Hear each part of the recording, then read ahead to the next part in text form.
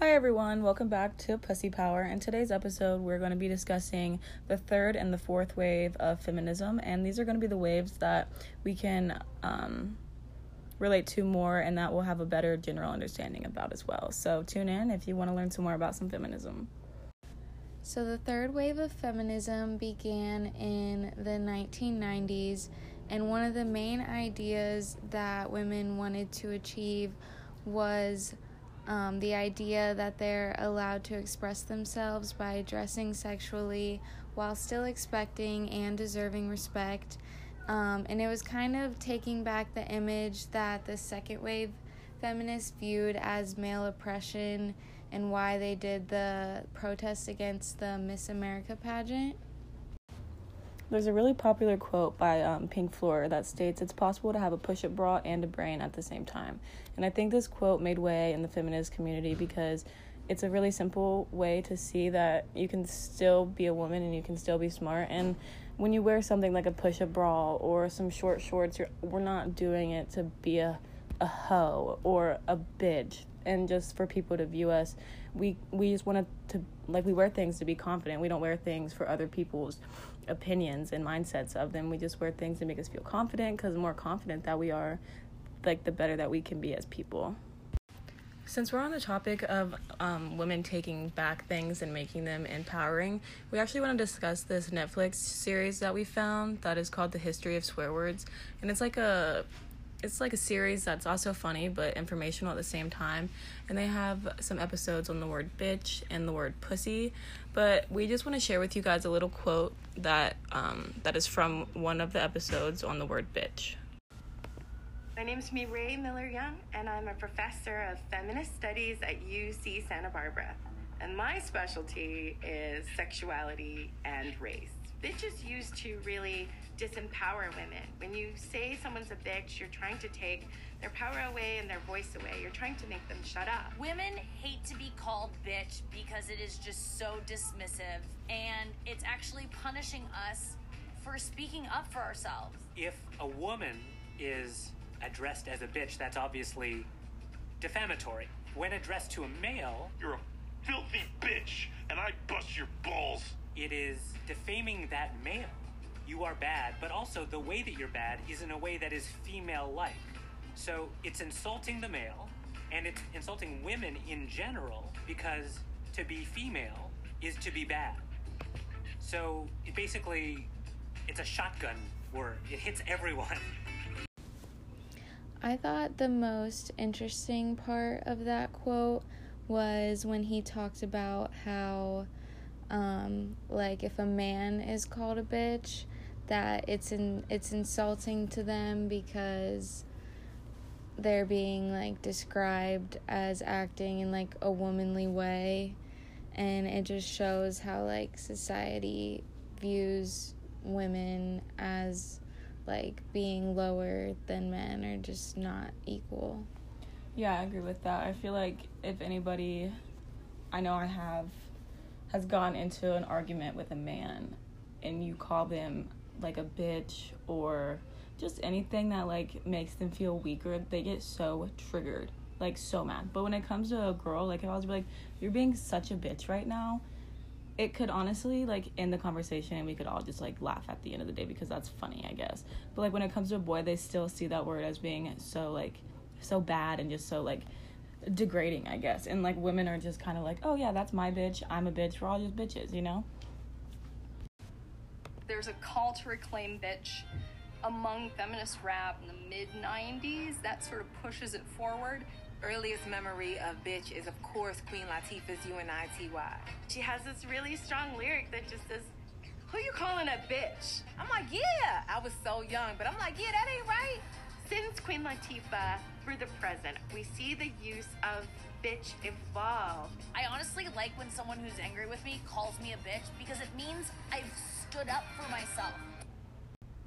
Took a DNA test, turns out I'm 100% that bitch. Lizzo says she's 100% that bitch, because if she said she was 100% a bitch, that would be a negative thing, because being a bitch is bad, but being that bitch is good. This part of the episode shows how social media and music during this wave of feminism was one of the main forms of communication, and how powerful it still is today in reclaiming the words that used to be or still can be considered derogatory depending on the context. One of the organizations created during this time period was LEAF, which stands for the Women's Legal Education and Action Fund, which focused on topics like sexual liberation, reclaiming derogatory words, and ending violence against women. One of the women who had a major influence on defining the goals for the third wave of feminism was Kimberly Crenshaw, who coined the term intersectionality to describe the ways in which different aspects of identity and oppression intersect and interact. Another important thinker in third wave feminism was Judith Butler. She introduced the idea of gender performativity, or the idea that all gender is a performance. The reason those two women were important was because their two concepts also corresponded with the third wave's emphasis on fighting for justice on behalf of all people who experience gender discrimination. This includes cis women as well as trans, non-binary, two-spirited, and gender diverse. However, while many individuals believed that third wave feminism was more inclusive than other feminist waves, the movement was still focused mainly on white cis women, especially in North America.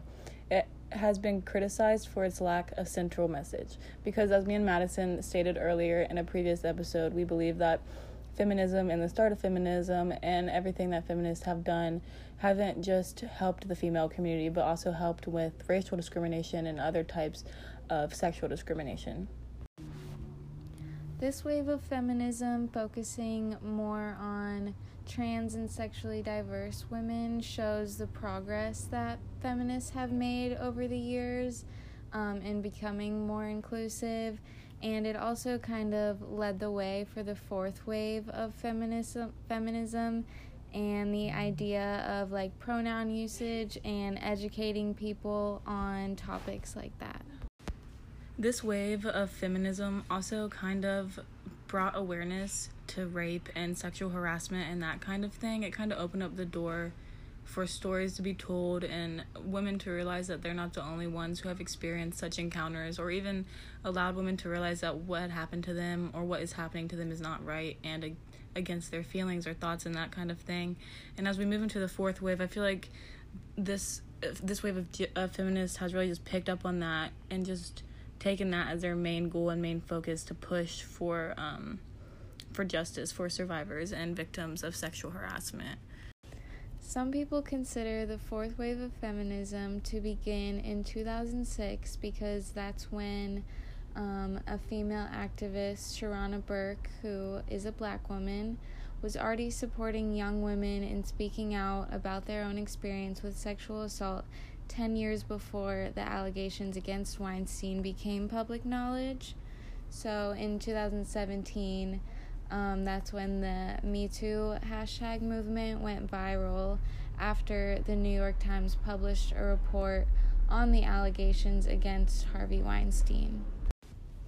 In that report, he was accused of having sexually abused over 80 women in the course of the past 3 decades. And this kind of led the way for other women to feel comfortable to come forward about things that have happened to them by people who are celebrities or in power. Ever since the Me Too movement became viral, there's been documentaries and allegations dropped on so many people with like big names. It doesn't matter like what they do to get that big names, like all the background information bringing out on Trump before and during his presidential election, and even the Epstein Netflix documentary on Netflix, and the gymnastics documentary about the U.S.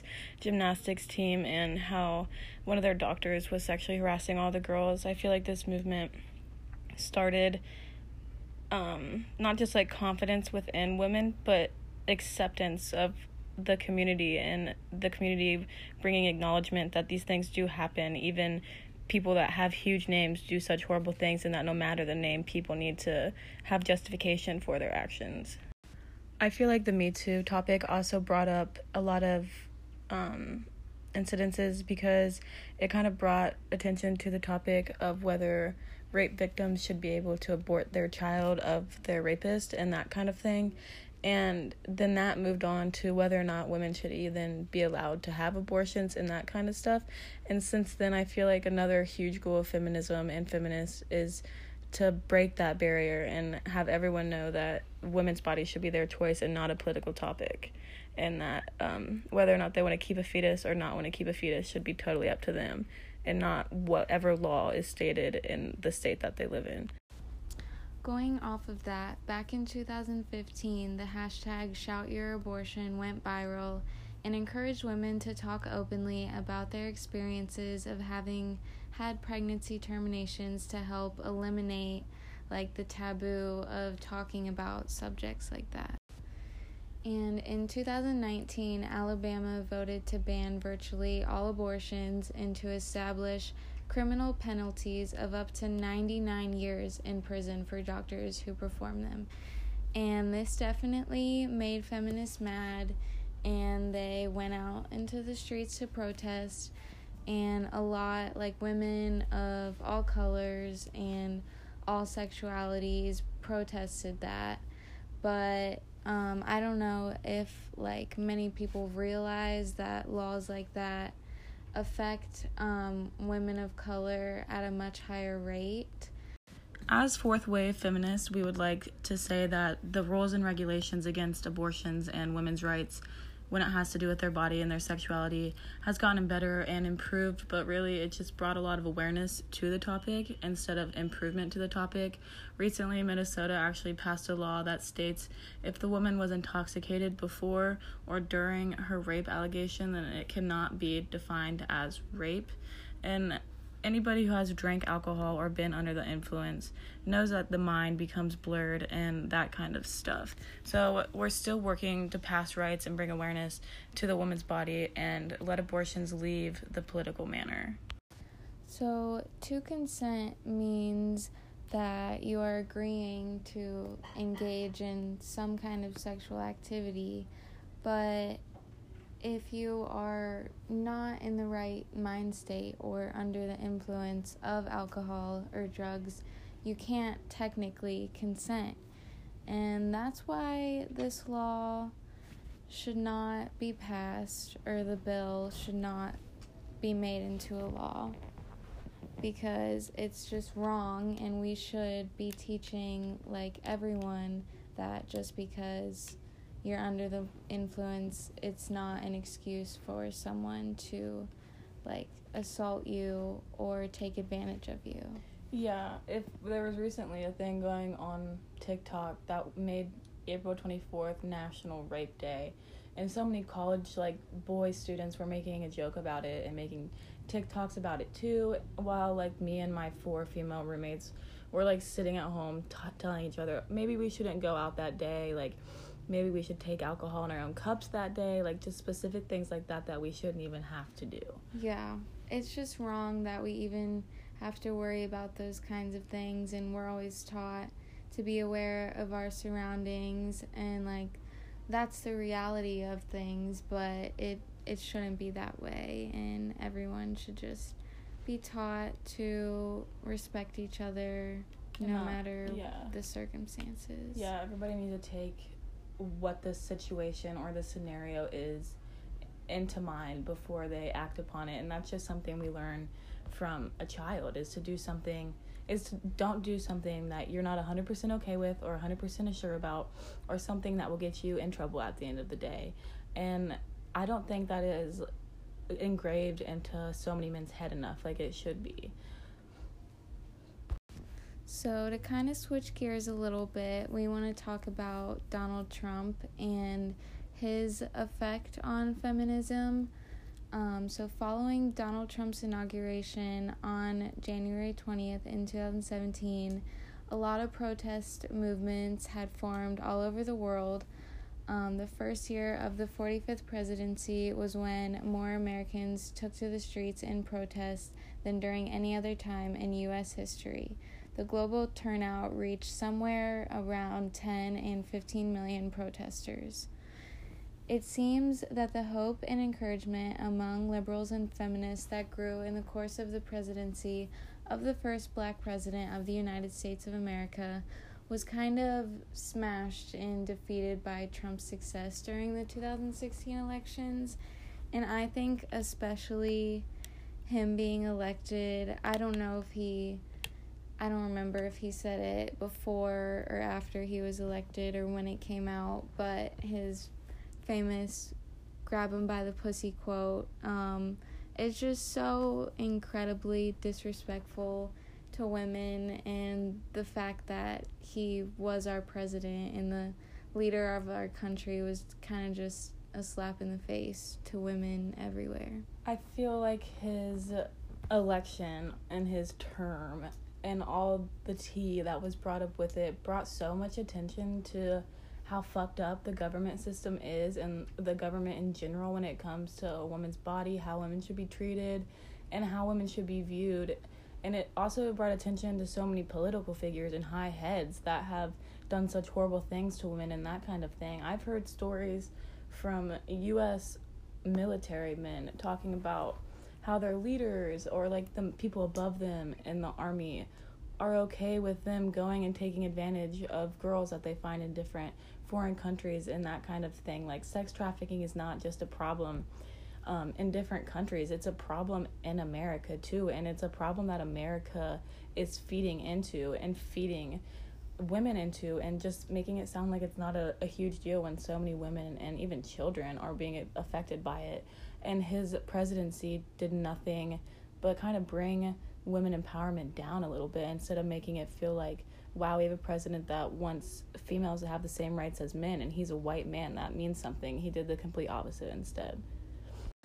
So as you guys know by now, and listening to our other couple podcasts, you are aware that feminists and feminism and women's rights are still in the making, still in progress of being justified and that kind of thing. So we just want to thank you guys for listening and for giving us a few moments of your time.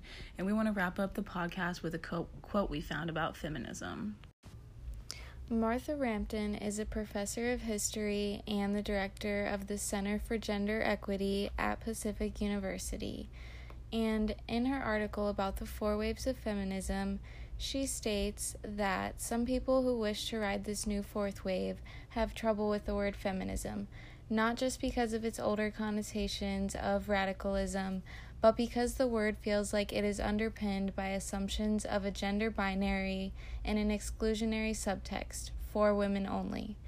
Many 4th wavers who are completely on board with the movement's tenets find the term feminism sticking in their craws and worry that it is hard to get their message out with a label that raises hackles for a broader audience. Yet the word is winning the day. The generation now coming of age sees that we face serious problems because of the way society genders and is gendered, and we need a strong, in-your-face word to combat those problems. Feminism no longer just refers to the struggles of women, it is a clarion call for gender equity. Thanks for listening in to Pussy Power. I hope some of our feminism rubbed off on you.